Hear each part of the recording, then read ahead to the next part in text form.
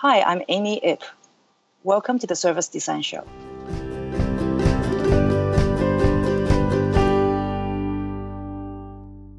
Hi, I'm Mark Fontijn. With the Service Design Show, we help you to stay one step ahead by talking to the people that are shaping the service design field. We talk about the current state of the industry, exciting new developments, and the challenges up ahead. My guest in this episode is Amy Ip.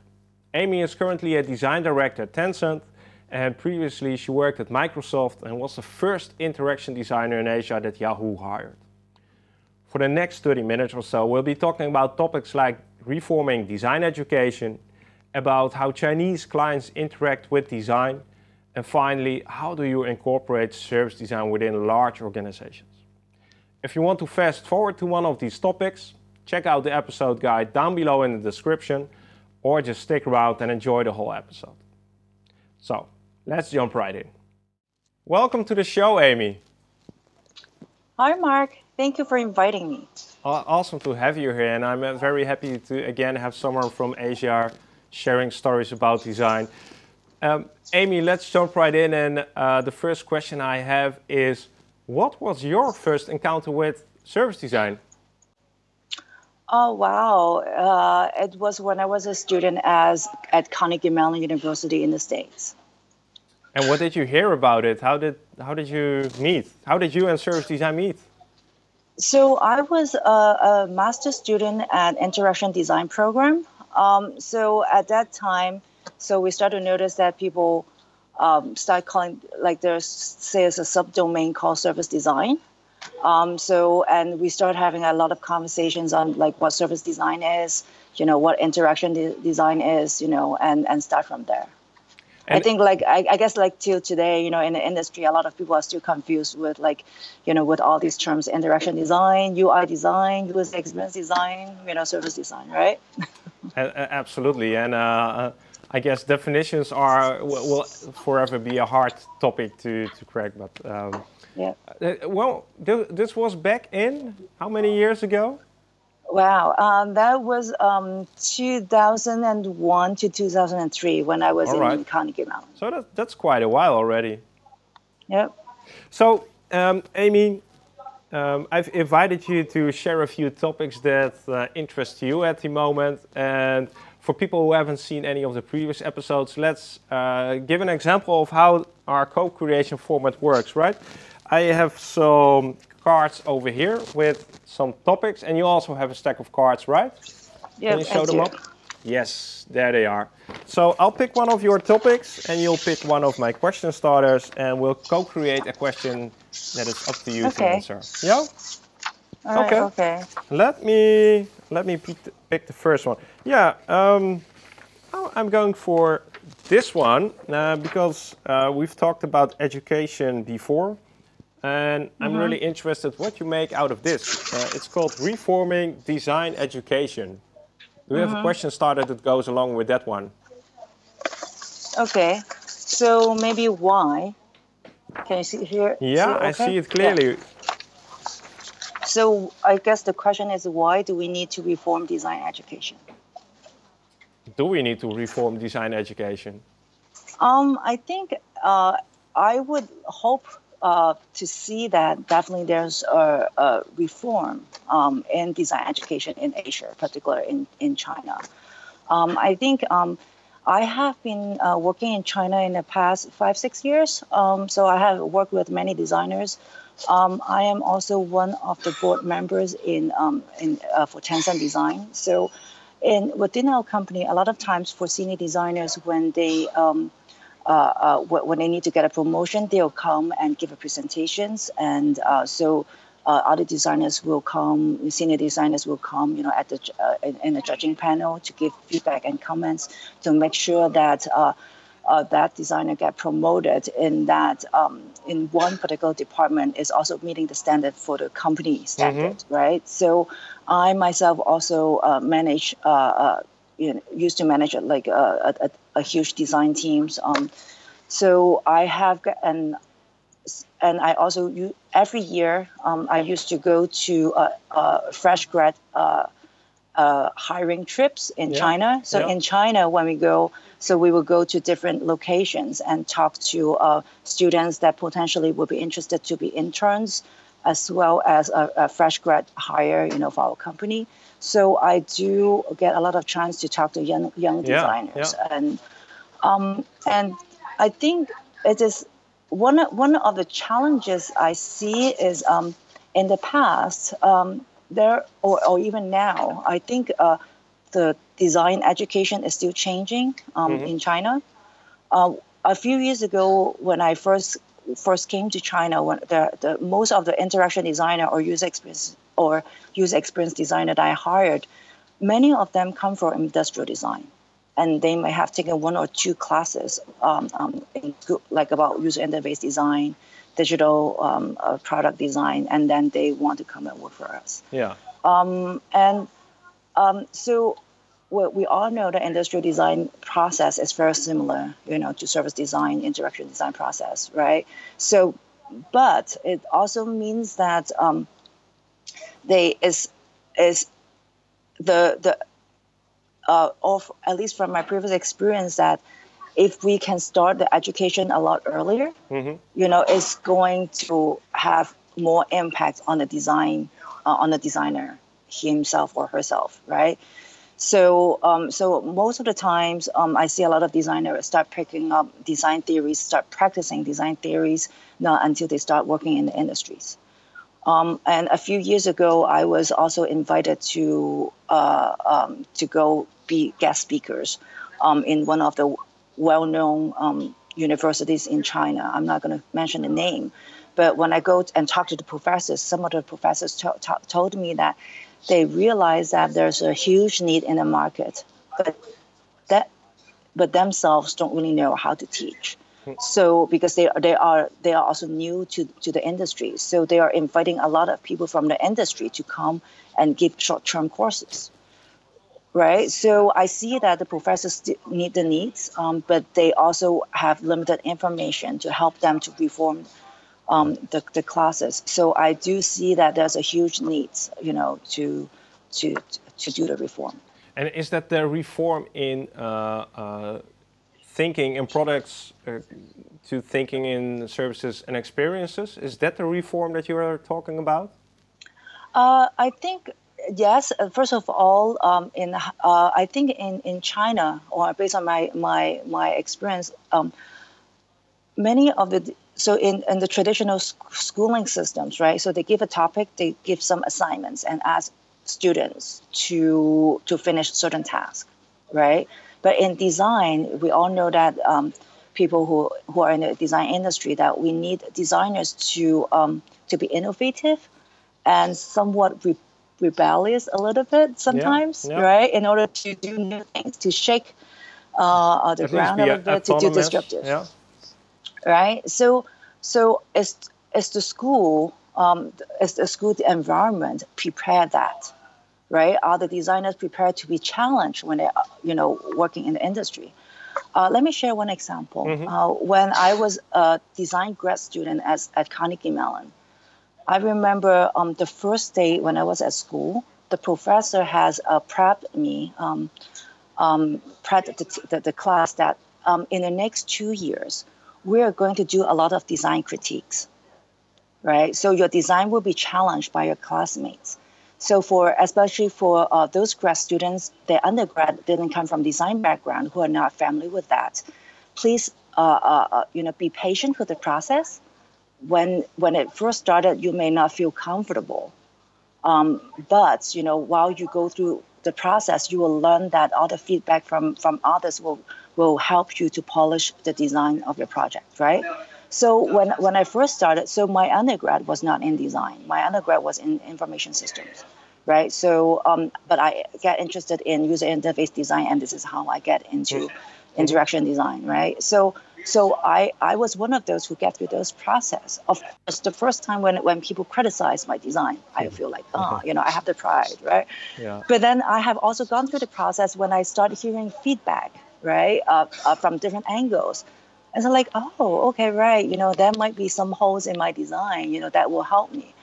right? I really cherish the design process. I really cherish how the team works together, right? So putting it in the Chinese culture.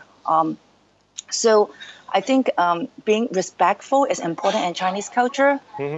Working in hierarchy, in organization, the hierarchy in the organization is also important. So how can designers bring up important questions respectfully and not to break some boundaries, that not to challenge certain boundaries, authority, that I think the young designers need some support or need some communication skills or negotiation skills to help them to achieve that as well, And right? this is especially a challenge within the Chinese culture. Yes, that's correct. That's one part of it. And also, one of my personal hypotheses is I think many of the design process and the design theory are developed in the West, right? And we all know that design theories and process, design is deeply rooted with philosophy, with the culture, right? With Yeah. human beings, Yeah. right? So all these design theories, principles can easily be understood by the Chinese culture. Excellent Right? question. Excellent So, question. Yeah. so these are some of my questions.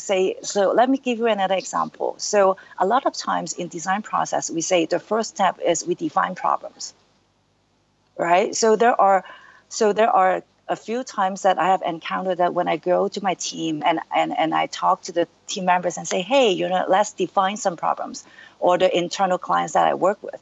When I ask about, hey, let's talk about problems, they say, no, there's no problem. But when I start using another word, like, oh, what are the user requirements? And then they will start talking. Right. So this is something that I noticed that if I were directly translating the words in the Western world in English to Chinese, just the perception of how they understand certain wording, there is already a gap. And it's going to slow down people. Sorry. Yeah, well, that's purely also the reason why I want to learn on the show what's happening in Asia, because I think it works two ways, right? I think design can learn so much from the Asian culture and bring these topics into the Western mindset of design, and we have so much to learn. That's my feeling, at least. Yeah, I think this is also a very interesting topic to discuss in the design industry, right? Because I think so especially my years, working in a Chinese design community, many of the designers who reported to me after they left my team, and then they would come back to me and say, "Hey, Amy, when you asked us to do certain things back then, I really feel uncomfortable. And I didn't understand back then. But now I understand." And they come back and they would thank me and say, "Oh, thank you for sharing at that time." And we will also joke about that. "Oh, maybe, Amy, your Chinese is not good enough back then. And so that I couldn't understand," right? So I think many of the design theories, principles, it does take time for them to understand. And also when I first started, it is true that I realized that the language that I use is also difficult for them to understand. But to me, or for the Western world, it seems like, oh, it's so obvious. So while I'm working in China, like in the past few years, I constantly learning, trying to see how I can explain it in their language to help them to better understand what we are trying to achieve here. Really interesting, and I hope we'll see some more results from Asia. And I guess the language barrier between English and Chinese, it's one of the issues one of the reasons that there isn't so much collaboration between those two fields. So Amy, we have a second topic that strongly relates to the first one, and it's not a focus on so much on education and on students, but it's more of a focus on Chinese clients. Okay. And I guess that shouldn't be too hard of a bridge. Okay. So so I will pick who are these Chinese clients. probably it's not the perfect wording, but basically what I'm trying to address is so in order to I think surface design or interaction design as a whole is a new concept, for many industries. For us, the industry has been developed for a few decades, right? But for many of the folks who are not in the industry, it is new to them. So how do we tell them our values, or the KPI, the ROI, right? And I think in different cultures, in different industry, they have their own set of values. They have their own set of KPIs. So I think it is also important to understand how do they measure success, right? So that is one of the reasons why I want to talk about, who are our Chinese clients and how do we work with them. What have you found so far? So have you found any differences between Chinese clients and clients that you've worked with in the West? And if so, what are these differences? I think traditionally, I think the design profession is not well established in Asia yet. I think maybe for you, from the European countries, basically even for someone who is not in the design industry, they pretty much understand what design is and what the values of design will be, right? And they respect and appreciate design. But I think in China, I think interaction design, surface design didn't come out till the last decade, right? So a lot of people still don't quite understand it. And traditionally, the word design is usually being associated with like art productions, just output. And I guess that isn't that much different in Europe or in the US, I guess. Yeah, so it's just putting a beautiful face on top of an existing thing. Yeah.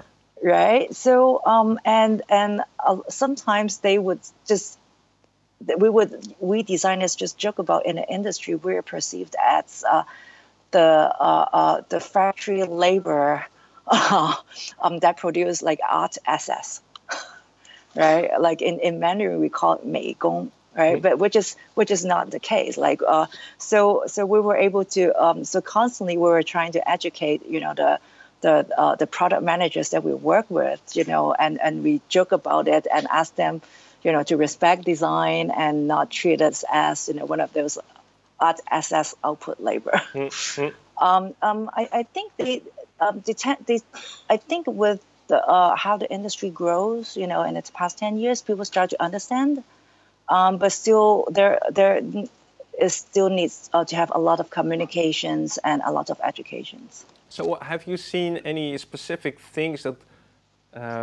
that do resonate with Chinese clients when you talk about design? When do they get excited? When do they get interested? I think it's or at least in my personal experience, maybe a decade ago, when we talk about design consulting in China or in consulting in Asia, the question is, would the Chinese willing to hire consultants, right? Because consulting industry is something new to them. Why would I want to pay someone to give me recommendations? I can think, I can come up with ideas. I'm the expert. Why do I want to pay someone? Yeah. I am in the industry. I know better, right? Why do I want to pay someone that I don't know to give me recommendations, to give me some reports or suggestions, right? It doesn't make sense, right? Yeah. But I think over the years now, I start to see, some design firms, including Western design firms, especially some local design firms, start to have gained some good reputations, from in the industries, right? And some banks in China, some cell phone companies, like different industry will go hire design consulting firms to help them to think about how the design can better be done, right? So I think I think for now, I think traditionally, it's probably similar to the States as well. Like traditionally, when I talk about, especially in the digital sector, right? They tend to make things, right? They want engineer to have certain outputs, right? Do I have this app? Do I have this website? Yeah. Do I have this for Internet of Things? That tangible product, right? So I think in the past, or at least now, if we just say, "Hey, I'm going to sell the strategy," it's become something vague for the Chinese clients. So usually it will be, selling the strategy together with the tangible output delivery as a package. Yeah. Right. I think it tends to be a little bit more easier for the clients to accept. Right. So I think some of the Chinese design consulting firm that I know of, they like a lot of times when they go and sell to clients, like they are still using the language as like the website, the certain services. Yeah. Right. But moving forward, I see that when they deliver, it's not really just the website; it's the whole service design strategy, right? Yeah. So a lot of times I think it takes time for them to better understand that, hey, when we talk about design, this is the deliverables. The strategy is included. But even though when they first came, they can tell, oh, I need to redo my website, right? But I think it will take time to educate, the clients, and the industry as well. So they're still talking about the deliverables, but they're also selling the road to get there. That's maybe a difference, right? Yes, right. I mean, because if I think me and some other designer, we always joke about if we go and tell someone, our friends, that what we do as a designer, as a user experience designer, as a service designer, I don't think we can use one simple sentence to explain that. Right. I mean, if we designers, if I just say, hey, I'm a service designer, then I don't need to say anything else, But for most of the folks, the clients, or most of the folks here in Asia, we do need to have like a long page to describe to them what we do. And then so they still there's don't. Still a long way to go. And then they still don't understand it. Yeah. True, that's true. Well, Amy, I'm now realizing that the third topic is we have a really nice balance. We talked about education, we talked about clients. And if I look at the third topic, it's called service design within our corporation. Do you have a question, Sada, that goes along with that? Then we'll have covered students, clients, and businesses. So that's really nice. Okay, so maybe how can we practice service design within a corporation? So I think I think a lot of times maybe some of the design consulting designers would think that within a corporation it's difficult or almost impossible to practice service design. And in reality, I'm not going to lie, it's difficult. Because when you work within the corporations, so there are always different departments, different teams, and all the roles and functions are well set, right? So not unless the organization's structure is set that for that design team to do the service design strategy and then have it spread out. Otherwise, it's really difficult to practice that. So it's difficult because there is no space, or you don't get the opportunity to take a more holistic view on the service, or? I think it's the perception of what the role of design is in Asia or is in China, right? Like what we discussed earlier, a lot of times they tend to have like, they want to know how, there's a strong tie between design and deliverables. Right. Design and then SS, right? Design and the image, right? Design and the websites, right? So when we talk about design service strategy, the service design strategy, and then it cross-link to all the different departments and have it all work together, right?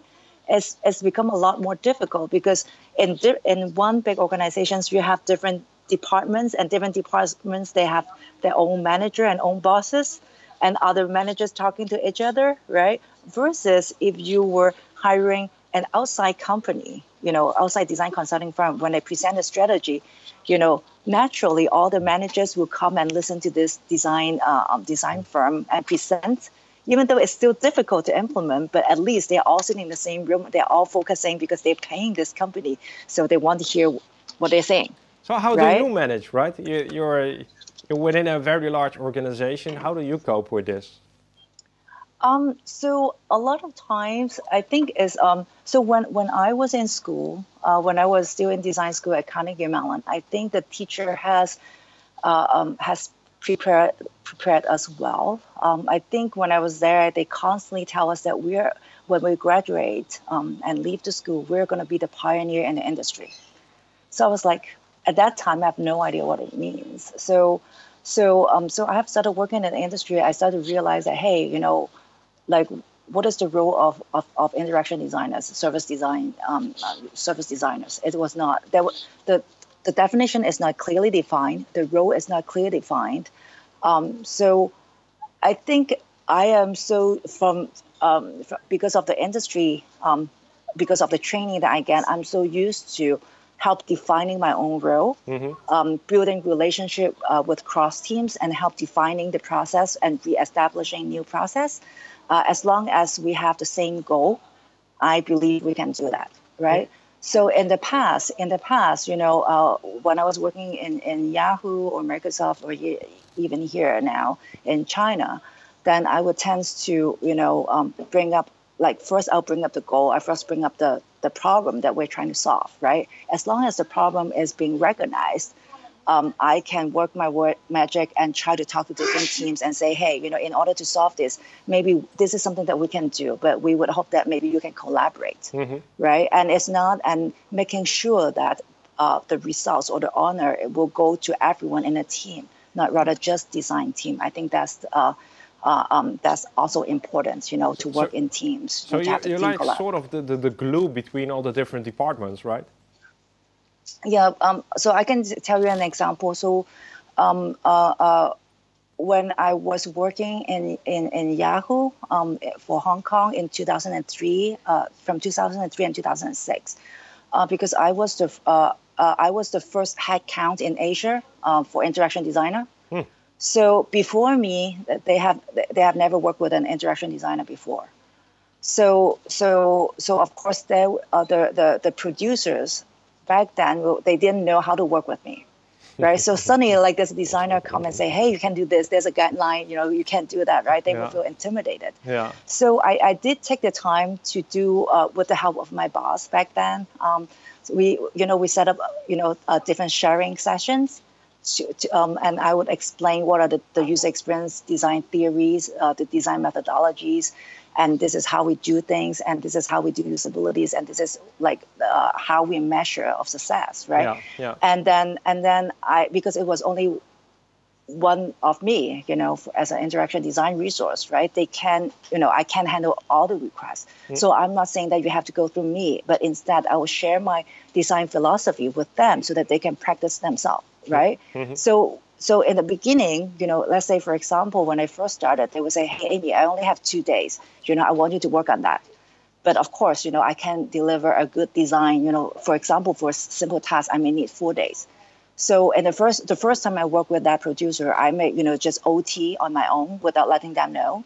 And so that I can come up with something that with decent quality, at least I think it's decent quality, to go back and tell them, and hey, this is what I'm proposing, to do. And then they will look at it and say, hey, oh, it looks good. We should try that. And then after it's being implemented and people are happy with the results, and then I'll go back and tell them, hey, you know what? Actually, I took my own personal time to work on that project. Next time, if you want something that nice, maybe you can give me a little bit more time, and piece by piece we build relationship like that. So and reform the process. What you're basically saying is that, and this has been a topic on the show also a few times, that service designers or designers in general need to be very open and clear and transparent about the process they use instead of just showing up with the results, right? They need to need to educate their environment to see the value in the process. Yes, and also I think different industry, different company has their own culture and has their own process, right? Mm-hmm. So I see many of the designers, yes, we do have certain design process, but does that mean that we need to make sure enforce them, certain companies, certain teams to follow our design process, or we could be flexible, to modify a design process to make sure that the key milestones are met, the key KPIs that we needed for the design are met, right? Mm-hmm. But we can also be flexible to blend in and co-create, new development process together with the team to make sure that what we're delivering are also meeting their KPI, yeah.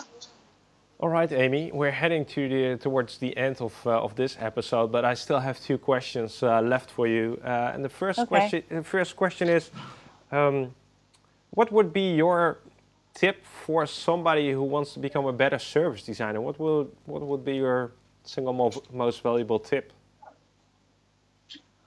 I think we have to. I think we have to understand the products. We have to understand the service. I think it's really hard to say how, but I think we need, first of all, especially in Asia, we need to establish our credibility. We need to establish our professions. So I think it is also important to brush up our communication skills to make sure that the deliverables that we have align with the values of the customers. I think definitely this is important. And with all the things that we have discussed earlier in the show, I think there's a lot of communication, educations need to be done. So how can we polish the message that we want to deliver and to make our clients or particular, in my case, the Chinese clients, that they feel comfortable with what I'm delivering. That requires a lot of communication skills, project management skills, as well as negotiation and persuasion skills. Maybe the new design skills instead of next to the craftsmanship that we still need to have. We need to become more, or at least better within these skills that you just mentioned. Yes, that's correct. I agree. Final question, Amy, and I'm sure we discussed a lot of topics and you gave a lot of insights, but what is the question that keeps you awake at this moment? What is your biggest question? I think it's about how can I help young designers to rebel a little bit more. As what we discussed earlier, I think I see a lot of times the Chinese culture is very respectful. Respect is important in the Chinese culture, right? So as I see a lot of times, like some designers who come from really good design schools, and because they are fresh grad, so they have no working experience. So after they come in the corporate culture, they tend to be complying, to be very respectful for the current process. But unfortunately, most of the time, the current process within the corporation is not perfect for doing good service design, right? So how can we encourage, provide support to these young designers so that they feel a bit more confidence and comfortable to share their thoughts and make the change, and this is what I think of, all the time, and so and relate to the earlier discussions in the show. I think it has to start from design educations or from earlier education reform, in order to achieve that. Start at the beginning. Learn young students to push boundaries. That's a big question. Yeah. How do you do that? Maybe people can share some thoughts on that, and I hope a lot of people from Asia are watching. So who knows? Maybe we can learn something from that. Amy, thank you so much for making the time. Thank you for sharing your thoughts. It was an honor for me.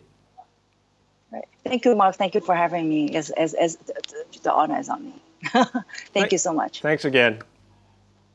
What are your thoughts about the topics we've just discussed with Amy? What is the highlight of this episode for you? Let us know down below in the comments. If you enjoyed this episode and like to see more interviews with service design pioneers, be sure to check out some of the previous episodes and subscribe to the channel. We have a fresh new episode for you every 2 weeks. For now, thanks for watching and see you in the next episode.